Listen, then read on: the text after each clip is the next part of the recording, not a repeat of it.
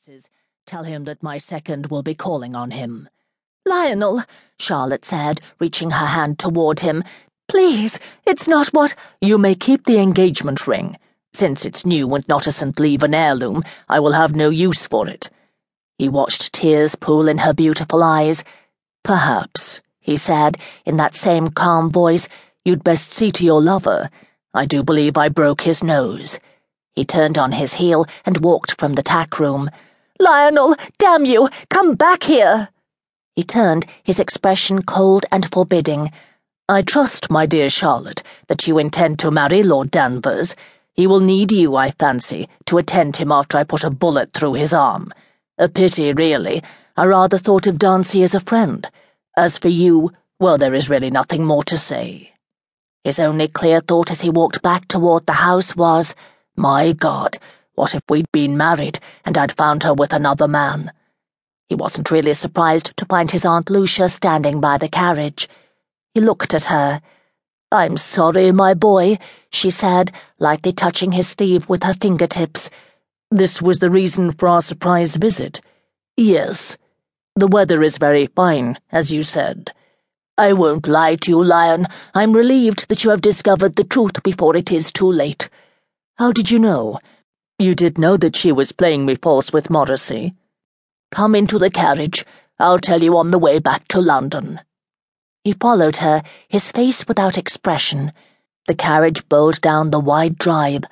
Lionel didn't look back. 1.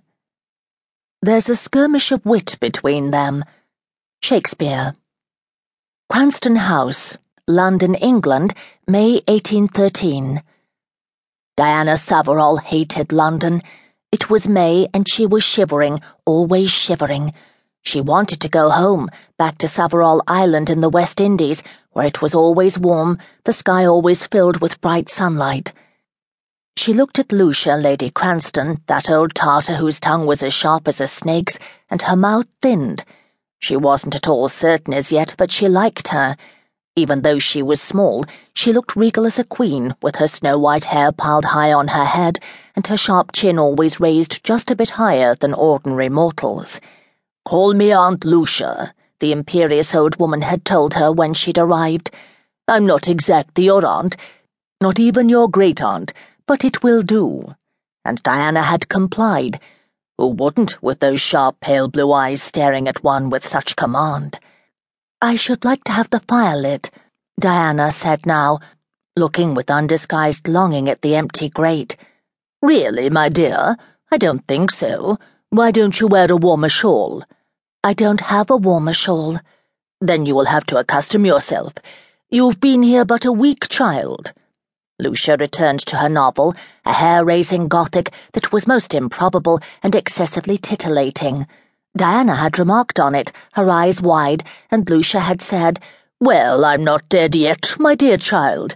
I enjoy being wafted away from my 56 years, however temporarily. The heroine is such a wilting goose. Most enjoyable, yes, indeed." "Has the heroine fainted yet in this chapter, Aunt?" "Twice," said Lucia. "Once with the villain and once with the hero. She is quite accomplished at it. I fear it is her only accomplishment, unless one considers her eyes, which are described as blue as a cerulean sky, most improbable, I dare say, and large as fine china saucers. Wedgwood, I wonder. Oh, my dear Diana, we will attend a ball at Lady Bellarmine's this evening. You will wear your new blue silk. It will make you look less tanned." Diana liked the blue silk because it made her look as tall and narrow as a healthy sapling. A ball. She felt as if a thunderbolt had struck her.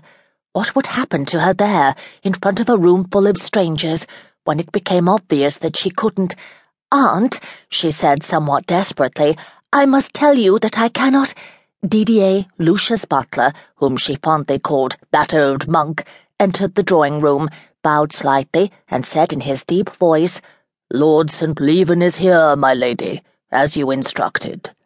"Ah, Lionel, don't stand there like a block.